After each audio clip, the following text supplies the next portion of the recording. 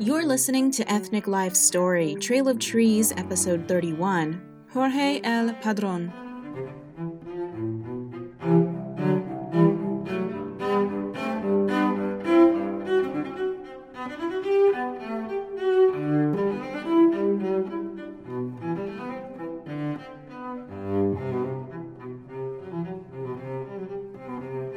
Ethnic Life Story, Trail of Trees is a tribute project started by Springfield businessman Jim Malden in the early 2000s.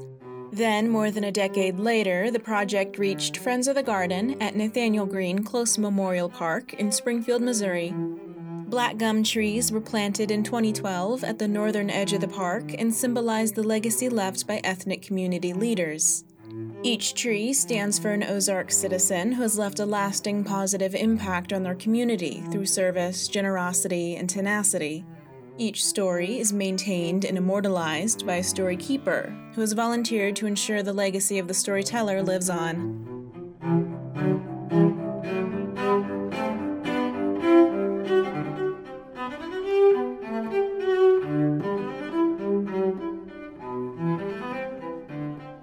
Coming to the United States as a college student, marrying in Oklahoma, raising our family in Springfield, Missouri, and giving 43 years of my life to research and teaching in an American university, I am happily as American as my wife, children, and grandchildren. But I am so proud of the heritage given to me by my Cuban family. Small accents of the Spanish language remain in my speech, and I revere the memory of my mother and father in our Cuban home. It speaks well of my parents, brother, sister, and other relatives that they were able to meet enormous challenges and changes when political circumstances forced them to leave Cuba and successfully rebuild their lives in the United States. Since 1959, Cuba has been under communist rule. I will not visit Cuba until Castro is no longer in power and Cuba is free. I know that under the shadow of communism, Cuba's spirit and vibrance have changed. Advances in education, development, and artistic expression, and even the natural resources of this beautiful land, have diminished and fallen away. The Cuba of my childhood was very different. I hope to portray some part of it through my family's history and my life story. Cuba is a beautiful tropical island in the Caribbean Sea, only 92 miles of open water from Key West, Florida. There is a relatively easy route of access between Cuba and the United States. Most of the island, which is roughly the same size as the state of Tennessee, is a rolling limestone plain with widely separated mountain ranges. Luxurious royal palms cover the island. The average annual temperature is 75 degrees, so there is a year-round, frost-free growing season. Everything about the island is desirable in terms of climate and terrain, and the island is rich in natural and mineral resources. Politically, Cuba has an unfortunate history of trouble. The United States actually freed Cuba from Spain in December of 1898, and held a military occupation in Cuba until the Republic of Cuba was established in 1902. Through the Platt Amendment, the United States held the right to intervene in Cuban affairs until 1934, when the amendment was abolished, and Cuba was left to its own resources and reserves. In 1933, Fulgencio Batista, the idealistic stenographer for the army, led a sergeant's revolt that replaced the government, which had been headed by the erratic leader, Gerardo Machado. Batista remained near the center of power and was elected president of Cuba in 1940. Constitutionally unable to run for a second term, he was replaced in the 1944 election by a member of the opposing Auténtico political party. Unlike ex-presidents in America who are guarded and protected, a deposed Cuban leader is a political misfit in his own country. Batista went into exile in Florida and waited 6 years for the political change of tide which brought him back to power. With the help of his Democratic Party and supporters, he moved to the head of government a second time in 1952. This time he suspended the Constitution and made himself chief of state. Although social advances were made during this period of time, particularly in the area of public education and literacy, Batista's dictatorship grew unpopular, and there were stories of corruption and terrorism associated with his power. After 7 years of Batista's rule, the political ground was fertile again for revolt, and the revolt took shape under the leadership of Fidel Castro. Batista fled Cuba on January 1, 1959, and a week later Fidel Castro became premier. In spite of the U.S. hopes to the contrary, it quickly became evident that Castro's new regime was communist-controlled. All foreign-owned property was nationalized, as well as all major Cuban-owned companies. Newspapers were suppressed. Castro began to build an army 10 times larger than Batista's, justifying the military increase with his radical warnings that the United States was planning to invade the island. Life, as it had been in Cuba, was out of control, and out of control of its people. By the thousands, Cuban citizens became refugees. Among them were my parents and many members of our family. Life in Cuba as a communist-ruled country was no longer possible. The Padrón family's long and close association with Batista, his government, and his family made it even more threatening to remain in Havana, and there was only one choice: to make a new home in a new country. Fortunately, the United States was friendly, somewhat familiar, and only 92 miles away. My name is Jorge Luis Padrón. I was born in Matanzas, Cuba, on March 7, 1931. My parents had a love story. I know exactly how they met. The young men in the province of Matanzas went to church to look for girls. The young ladies sat in the pews, and the young gentlemen stood in the back. As the girls either came or left the church, the young men could see them. Of course, each girl's head was covered with the traditional mantilla, but this did not prevent young men and women from making eye contact if they wanted to. My mother and father met just in that way. Mother was 15 years old, and my father was 18, and their families were in similar circumstance. Both of their fathers had died in the flu epidemic of 1918. Once comfortably supported by strong and able fathers, both families had been emotionally and financially affected by the loss of their father. The typical Cuban woman of that era would have been trained in household skills and culture, but not in ways that earn money. A family that lost a father could suddenly become very poor. Both my mother and father went to work at age 15 to help support their families. My father worked in a bank, and my mother worked for the government. On the day they met in church, they set a course for the rest of their lives.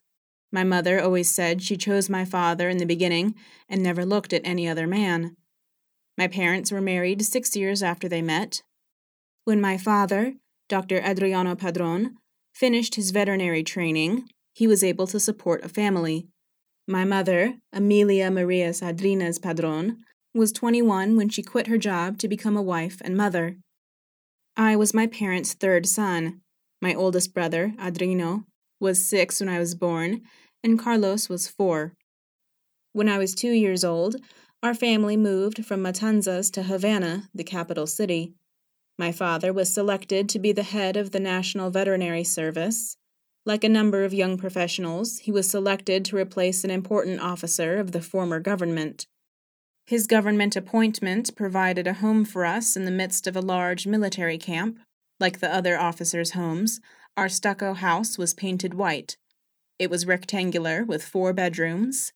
The windows were protected by green wooden shutters that would be closed against the beating of a tropical storm or even a hurricane. Our home was so near the water that we could hear the constant sound of the ocean and feel its cooling breeze. I have sincerely missed living near the ocean. I remember the smell of the sea and also the excitement of seaport activity. The island of Cuba, with its approximate 2,300 miles of coastline, is intrinsically connected to the sea. In spite of hair-raising stories of tidal waves that swallowed entire villages and storms that capsized fishing boats, I was a child who dreamed of becoming an officer in the merchant marine. For many years, Havana was one of the world's most prestigious and attractive tourist destinations and cruise liners, and frequently brought tourists to the harbor. I recall people on big boats throwing coins to the Cuban children who were diving in the harbor. It appeared that the children were in need of money. I felt sorry for the children and began to realize that not all families had the same opportunities, lived by the same rules, or had the same expectations. I knew that my family was fortunate in that we seemed to have everything we needed.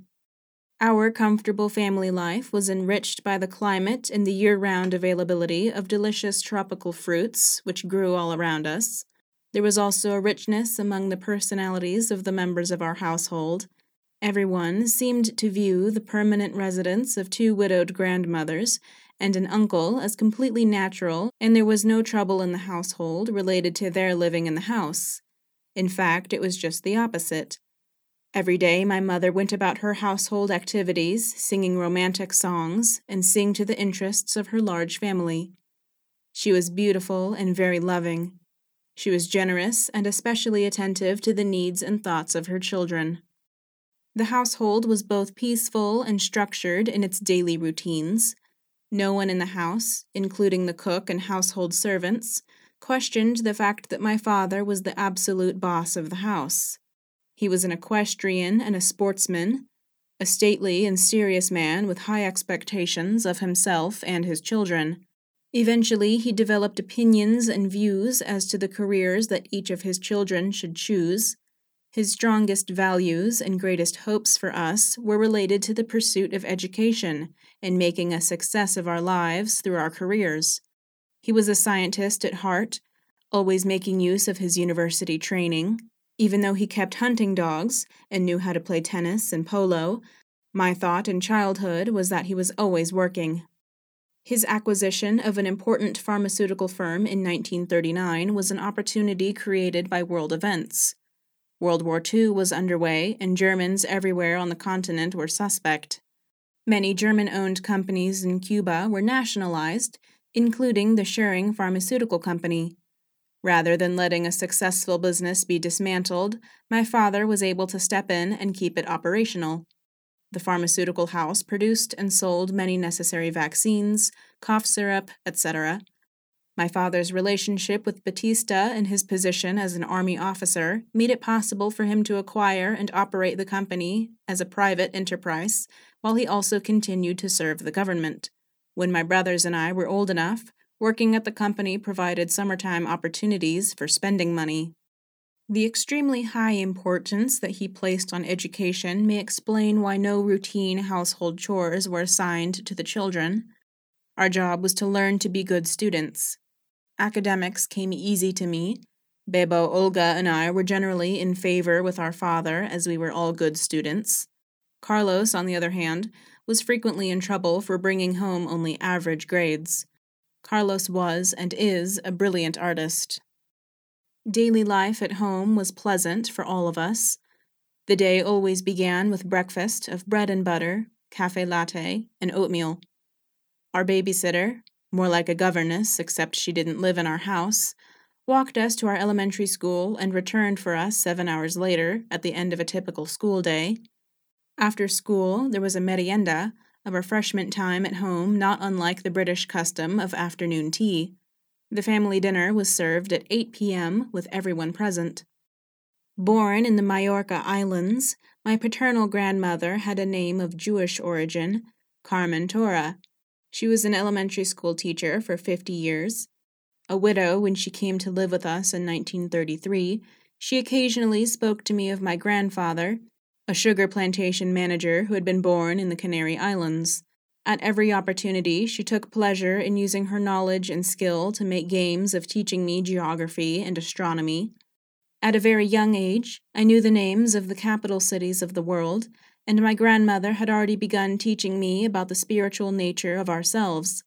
She impressed upon me the enormity of the universe and how much there was to learn. She liked to tell me that even though she was older than me, we had much in common, because our spirits do not age. Carmen liked to hold me on her lap, something she had done with neither of my brothers. With a grandmother who brought vitality to my mind, a graceful mother who was the heart and soul of a loving home, a sister whose cheerful spirit always gave me pleasure, it was easy to understand the appreciation that I gained for the feminine sex at an early age. At the age of 6, I was enrolled at the private Columbus Elementary School. I believe that my elementary education was very good, as it seemed to provide an excellent base for my high school education at Candler College. I had no difficulty learning the subjects in school, in part because of the values that were continually reinforced at home. We were taught to be responsible. We did our homework studiously. We never left the house without permission. We were to avoid any activity that our parents considered a vice. Of course, some of these activities, such as playing cards or gambling, were quite interesting to spirited children.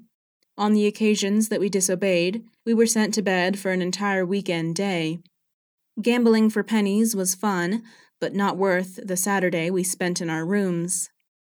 The family's religious heritage is, as most Cubans, Roman Catholic. My father was less attentive to the matters of the church than my mother, but we were raised with a firm belief in God. The religious holiday that we celebrated was Epiphany, the January 6th church festival commemorating the coming of the Magi. In terms of celebration, children's birthday parties were the most fun of all, always with traditional piñatas and games. When I was 12 years old, I took a remarkable trip with my lifelong friend Ruben Batista. The son of the Cuban president, Ruben lived only a few houses away. He was 11, 16 months younger than I. The year was 1943. Batista, knowing that his presidency was coming to an end, decided to take advantage of his resources to give his only son an extensive tour of Cuba. He carefully planned the summer trip. Because Ruben and I were such good friends, I was invited to go along. On the departure day, we stood together on the runway, dressed in white linen suits, dark ties, and hard safari hats, trying to appear more confident than we really were about our first airplane flight. The twin-engine military plane took us to the eastern end of the island. This was the beginning of a month-long adventure that basically involved touring the width and length of the island and then returning home. We were accompanied and guided by 2 trusted military officers. One was the secretary to the president, an important man in charge of Batista's correspondence and his library, and the other was a trained valet who saw to our needs, whether we were in a hotel or military camp. We took many side trips, sometimes riding in military vehicles, and sometimes being flown in a single-engine Ford airplane. As the trip progressed, I began to grasp the power and enormous influence of Ruben's father. Neither Ruben nor I had carried money at any time. Everything we needed was provided, and kind attention was given to showing us the country. My teenage years were a wonderful time. I was a student at a private Methodist school, Candler College, and I enjoyed my growing independence. There were many Americans living and working in Cuba, and it was to my father's credit that he recognized the need for his children to learn English. Candler College provided my English instruction as well as a solid preparation for an entrance into an American university. Learning English was not easy for me. Unlike Carlos, who seemed to have a better ear for music and language, I had to work diligently to acquire a new language. By the end of my senior year, however, I had begun to think in English as well as Spanish, and I could converse in English without thinking about actual translation. It helped that some of my classmates were English-speaking Americans. Although I wasn't big, I was quick, coordinated, and strong. Sports became an important part of my life as soon as I was old enough to play. I spent many summer days playing tennis and swimming at our club, always enjoying the company of other teenagers. I also played amateur baseball in some extremely competitive fields. As my preparatory education in Cuba was nearing an end, I began to seriously consider a college choice. The American teachers at my high school encouraged me to think about attending a number of American universities. I graduated from high school second highest in my class, and on the recommendations of my teachers, was offered a full scholarship to Oklahoma Baptist University in Shawnee, Oklahoma. An exciting future was beginning to unfold. In 1948, I experienced a great loss. My grandmother Carmen died. At 17, I was young, high-spirited, and enthusiastic for life. The future was pulling me away from my childhood and away from Cuba, but the loss of my grandmother closed a chapter of my life that had meant a great deal to me. I would not experience loss of that magnitude again until many years later, when my mother passed away. The most rewarding aspects of my life have happened to me as a result of study, work, research, and the relationships that I formed in America. On a full scholarship, I enrolled at Oklahoma Baptist University in September of 1948. I had mixed feelings about leaving home, but my family and friends were excited about my opportunity to study in the United States. My parents accompanied me on the trip from Havana to Shawnee, Oklahoma. We traveled from Cuba to Miami by plane, took a train from Miami to New York City, and a bus all the way from New York City to Shawnee. In New York, my parents bought the winter clothing that they understood I would need during a Midwestern winter. A cold winter was not something I had experienced in Cuba. My parents and I enjoyed the trip together. At OBU, I was assigned a dormitory room, enrolled as a science student, and began classes. I was not exactly the most typical freshman at the university. I was Cuban, in Oklahoma. There was not another Spanish-speaking native in sight. My English skills improved immediately. Socially, my tendency was to be outgoing and gregarious.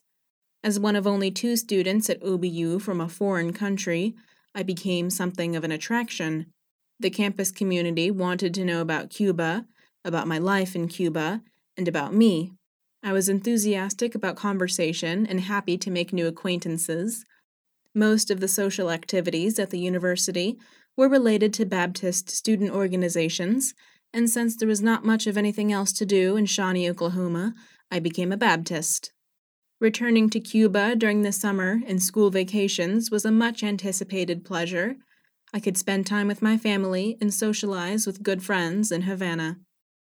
During the time I was an undergraduate student at OBU, there was a young lady named Dorothy Busha living in Council Hill, Oklahoma, who had graduated from high school at the age of 15. Dorothy was energetic and eager to become a university student, and she would enter OBU just as I graduated. I received my Bachelor of Science in Chemistry in 1952 and immediately began graduate study at the University of Oklahoma in Norman. Within 2 years, my master's degree in microbiology and biochemistry was completed, and I had begun doctoral studies. During these years, I was working on my PhD from 1954 to 1956. I was also teaching mathematics, chemistry, and organic chemistry at my alma mater, Oklahoma Baptist University. In the fall of 1953, while I was away from Shawnee, Dorothy Busha's parents agreed that she was ready to leave Council Hill and enroll as a freshman at Oklahoma Baptist University. When we met in 1954, Dorothy was a full-time student with a full-time job. Dorothy's job placed her in the front office, in front of the university president, the first point of contact for visitors to the president and vice president. I had to pass her desk to see anyone in the office, and she was beautiful. I often visited the vice president for academic affairs. There were professional reasons for my visits, of course, but going into the office and greeting Dorothy had become so pleasant that we made plans for our first date. Our second date was a dinner date, and we had a delightful evening. In that same year that I met Dorothy, my oldest brother Bebo died of meningitis in Havana. He had suffered debilitating effects of the disease for some time, but somehow his death still came as a surprise. My parents were heartbroken, as were Carlos, Olga, and I. As a graduate student in Oklahoma, I was balancing a heavy teaching load with the completion of my doctorate. Dorothy and I were together, but sometimes apart. She was being groomed for a career in government, probably as an assistant to a political figure or a diplomat. I dreamed of a faculty appointment in a fine science department. By the spring of 1957, Dorothy and I knew that we would marry. We wanted to be together, even if that cost Dorothy the opportunity to live and work in Washington, D.C. And if we were married, I needed a permanent position. OBU offered me a contract, but I had been at that school since 1948 and felt that I wanted a new opportunity. My future showed up as a phone call from Dr. James Finlay, president of Drury College in Springfield, Missouri. I did not hesitate to accept Dr. Finlay's invitation to meet with him in Springfield. I began teaching chemistry at Drury in the fall semester of 1957. I immediately loved teaching at Drury and felt inspired by its remarkable tradition. But there was one thing I needed to be truly happy. My separation from Dorothy was actually dangerous. On 2 occasions, I nearly fell asleep on the highway driving to Oklahoma to see her. Our wedding date was set for November 21st, and we visited each other as often as we could. In December, following our November wedding, I took Dorothy to meet my mother and father in Havana. She was already acquainted with my sister because Olga had attended OBU in 1956. Dorothy was excited about her first trip out of the United States and eager to meet my family. She left Missouri in a tailored suit with a white mink collar, obviously dressed to make a beautiful first impression. The sun was shining in Havana when we arrived, and the day was hot. Certainly no climate for wearing fur. However uncomfortable she may have been in her winter suit, Dorothy's warmth and charm suited the family. Dorothy met the gracious and gentle woman who taught me how to love, and she admired the handsome and powerful figure that my father has always been. That was the first and last time we visited Cuba. Our first home together in Springfield was on Walnut Street. The neighborhood was serene, and we loved our apartment. A year later, we moved into a house at 1543 South Fremont because our first baby was on the way. Anne was born on September 27, 1958. Her arrival was one of the happiest occasions of my life. I was thrilled to have a baby girl and decided right away that if we had more children, they should all be girls. I sent Dorothy red roses and visited the hospital at every opportunity. Preparing to bring Anne home on a cool fall day, I turned up the heat in the house to make sure the new mother and baby would be warm and comfortable. As soon as we arrived home, Anne began to cry. Neither of us had any experience with babies at all, but we tried everything we could think of to calm her. Nothing made a difference. We grew more and more concerned. Finally, in fear and frustration, Dorothy called a friend, June Steinbauer, who promised to come right over. June immediately sized up the situation. "The baby's too hot," she said. The house was too hot. Anne's blanket and clothing were too hot. Anne was not ill, just hot. We learned that some problems have simple solutions and began to rely on common sense. Charles Louis arrived on November 12, 1960. We had a perfect little girl and a perfect baby boy. Another significant event took place in 1960. That was the year that my family left Cuba and moved to the United States. While my father's connection with the Cuban Army had benefited him in 1939, it came full circle and cost him dearly in 1959. Because he had been an Army officer under Batista, Castro's government held him under house arrest for nearly a month as the malevolent nature of the dictatorship began to be revealed. Seizing the first opportunity, Father gathered the family and got everyone out of Cuba. My parents were in their late 50s at this time, and the move basically meant they would be starting their lives over again. Fortunately, Father's training and professional reputation resulted in his being hired to work for the U.S. Food and Drug Administration. This work took my parents to Washington, D.C., where they lived for 20 years until my father's retirement. Philip arrived on November 3, 1962. Dorothy and I were happily back in St. John's Hospital to welcome our beautiful third child. In preparation for each new baby, we had moved to a larger house, but this move felt different from the others. The house was at 3905 South Broadway and was brand new, in a lively new neighborhood. Horace Mann Elementary School was just a few blocks from our front door. By the time their new brother arrived, Anne and Charles had already settled into their new home. Before Philip was 2 years old, I applied for and received my first Fulbright lectureship. Dorothy and I were too young and too enthusiastic to fear any difficulties with taking our entire family abroad for an entire academic year. It was an enormous opportunity, and a career move that took me into the international world of science. My Fulbright lectureship was to take place at the University of Seville. Before our departure to Spain, I flew with Philip to Washington, D.C. to visit my parents. Dorothy packed at least 20 big suitcases with the clothing and articles that were advised the family should need in a temporary Spanish home. Anne, Charles, and Philip were 5, 3, and 1 years old. Our year in Spain was their introduction to the size and culture of the world. We sailed from New York City on the SS Independence, and 9 days later arrived in the Spanish port of Gibraltar. Everyone fared well on the voyage except for Charles. He was terribly unhappy. He wanted to go home to his room, and he cried for his record player and books. The lectureship at the university provided great stimulation for me. I was happy to be working with colleagues on an international scale, and the professional experience was all that I hoped it would be. While I was concentrating on research and teaching, Dorothy was managing a Spanish home where 3 beautiful American children were growing, and 2 of them were learning Spanish. We returned to the United States, a family broadened and changed by our experience in Spain. We picked up our lives in America, pretty much where we left off. I was teaching and researching, Dorothy was teaching at Southwest Missouri State University, and we were watching the children grow. In 1965, I applied for and was awarded a second Fulbright. This time, with the children 4, 6, and 8 years of age, we prepared to spend the 1966-67 school year in Ecuador. We rented our Springfield house to a faculty member at Drury, packed the children's belongings, and flew to Quito, the capital of Ecuador.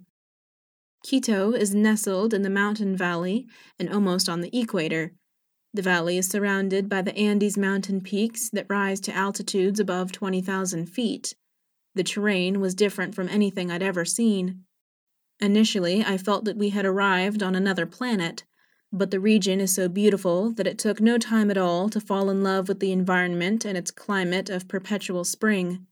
From Quito, one can leave a snow-capped mountaintop and arrive 4 hours later at a coastal plain on the Pacific Ocean. While the mountain climate is temperate, the coastal area is extremely hot, perfect for producing the country's enormous supply of bananas. My job was to set up a biochemistry laboratory at the University Central. Unlike the expectations of punctuality and commitment so common in American universities, no one in Ecuador was overly concerned if neither students nor faculty showed up for class. The critical need to improve living conditions, medical care, dentistry, engineering, and architecture in Ecuador was the reason the United States provided Fulbright lecturers to assist the country. I took that responsibility seriously, and eventually my students did too. In this period of time, student activism and protests were having a major impact on the operation of all Ecuadorian universities. Small but visible groups of communist students sometimes behaved in hostile ways. Our family life in Ecuador was as close to ideal as it could ever be. We moved into a comfortable house. Anne and Charles were enrolled in private schools. We had a housekeeper, a laundress, a cook, and a babysitter. On the morning our family left Quito, all of my students were at the airport at 7:30 a.m. to say goodbye. Our family had a truly wonderful season of focusing on one another in Ecuador. There was no television. We had breakfast, lunch, and dinner together. We spent hours in the parks, exploring the beautiful countryside. Our house at home was somewhat similar to my childhood in Cuba. Dorothy and I agreed it would be wonderful to maintain this lifestyle with the children when we returned to the United States. Our intent was good, but probably not destined to succeed. In less than a week of our arrival back to Springfield, we had returned to a typically American lifestyle. The children wanted to spend more time with their friends, they didn't want to remain in the house after dinner, and the television was interesting all over again. I returned to Ecuador alone in the summer of 1968 for a shorter Fulbright lectureship at Guayaquil University. The State Department offered an additional 5-month appointment in Peru, but by this time the demands of my department chairmanship at Drury were too heavy for me to be away. Drury was undertaking a major curriculum review, and I was committed to the concept of preserving academic standards. I wanted to be engaged in curriculum development and in faculty discussion that would shape the academic program. Without a doubt, my commitment to high standards caused my colleagues to consider my potential to become the Vice President for Academic Affairs. I was appointed to the position in 1973. I was 45 years old and totally committed to my work as dean. I stayed connected to the classroom and to laboratory research at Drury. I had no hint of impending illness, other than an odd incident at a faculty meeting, where I suddenly felt faint and short of breath. Arterial heart disease revealed itself in the middle of a frightening night in May, when both Dorothy and I realized that I was truly ill. An angiogram revealed that triple bypass surgery was needed. Between 1976 and 1990, I required 4 angioplasty procedures and had a second bypass surgery in 1990. Following the first bypass in May 1976, I was still recovering from a very invasive operation when Drury's president was killed in a car-train collision in Kansas. The college was shocked by the tragedy, but there were students enrolled and a school to run, and the loss did not change the truth of that. Hardly 3 months from an open-heart surgery, I became acting president and held the office for more than a year. My job was to retain the good things that had been put in place to restore goodwill among the faculty. It actually was not difficult. There was a spirit of community as faculty aligned to face the future. I held the office until the Presidential Search Committee named the new president. In 1978, I spent a summer as a senior research fellow at the University of Durham, the third oldest university in England. In the laboratory there, I researched biochemical problems in living cells. I continued my study of sugars and abnormal metabolism, but also extended the work to cystic fibrosis, a disease of genetic origin. In England, I found myself becoming absorbed in the beauty of the countryside, and I walked along green pathways every day, fascinated by the great traditions of church power, royalty, and aristocracy. With thoughts of earlier times and important connections with students, I decided to leave the dean's office and return to my classroom and laboratory. I enjoyed being an administrator for the many years that I sat in that chair, but I was just as happy to take my clean white lab coat off its hook and return to my true life's mission. In the fall of 1984, I received another Fulbright and lectured again in Quito during the fall semester. After this international summer, I chose to remain on campus, closer to home, and in some proximity to my cardiologist. I taught chemistry continuously in the Lay Science Building until my retirement in 1996. In the years since my heart surgery, I do all I can to maintain my health. I exercise, watch my diet, and faithfully take prescribed medication. I am proceeding to live life at its fullest, aware of the need to remain aware but not experiencing trouble. In 1990, my mother passed away. Until that happened, I could not even imagine how it would feel to grieve for her. It was the worst sadness of my life. My father died 7 years later, and I miss his presence as well, but I am happy to know that he was proud of my profession and my achievement. My life mission has been to teach, and through my work at Drury, I accomplished the dream of my life. I love sharing the knowledge and the personal exchange that results in learning. I like students, and I like being in the classroom. My desire was to help all my students, not just the ones who were the most able. And as dean, I was truly interested in the welfare of the faculty members at Drury, not just those perfectly suited for the job. Because I took my teaching responsibility seriously, I continued to be a student myself. Show me a teacher who has stopped learning, and I will show you an ineffective teacher. I am sure that I think less about the results of my research than I do about the accomplishments of my students who have become scientists, professors, physicians. I love hearing from former students, and am always happy to know that graduates in many professions attribute success to their jury education. Being a good parent was as important to me as being an able professor, but there was times when I found parenting more complicated than teaching. Anne, Charles, and Philip are very different from one another. In terms of persistence and their life accomplishments, I admire each of them tremendously. Anne is a renowned radiologist at the top of her profession. Charles is a professor of humanities and philosophy at Stephen F. Austin University in Nacogdoches, Texas.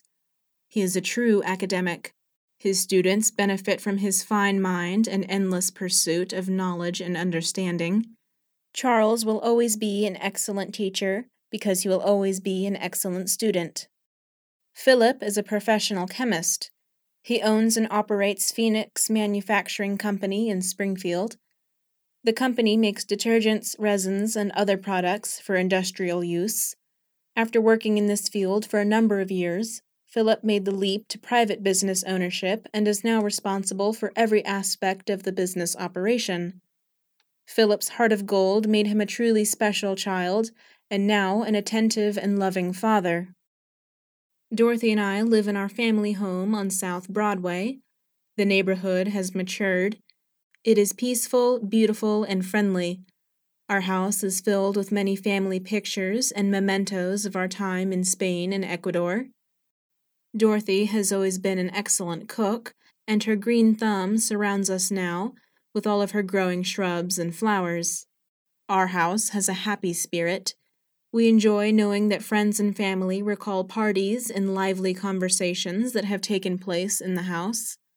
Our children come home, as they always have, for birthdays and special occasions, and best of all, we see our grandchildren weekly.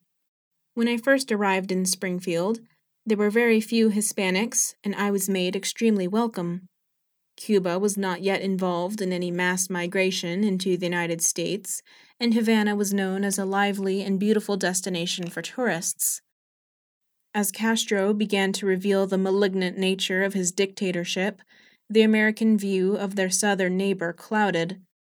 The 92 miles that separated the United States and Cuba became more of a threat than a convenience.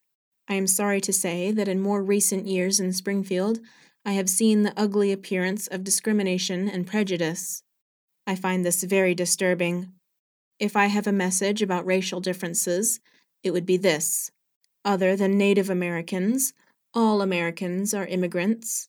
They must realize that they should treat each other as they would have wanted their ancestors to be treated. There are two essential tools for holding our world together: understanding and acceptance. Our humanity to each other is key to peaceful living. The lack of it causes irrevocable loss. We must always grow in wisdom and learn to be forgiving of each other's enormous shortcomings.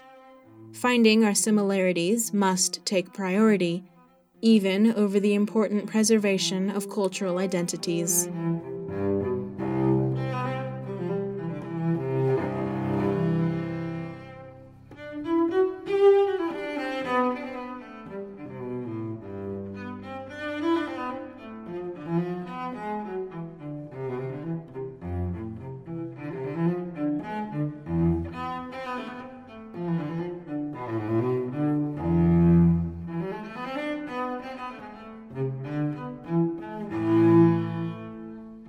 This is an edited version of Padron's story. You can read each story in its entirety at thelibrary.org or by clicking the link in the description of this post. The story keeper for Jorge Padron is Gail Boutwell. Music is Bach Cello Suite No. 3 in C major by Colin Carr at freemusicarchive.org under an attribution, non-commercial, no derivative 3.0 United States license. Story excerpts edited and read by Diana Dudenhofer.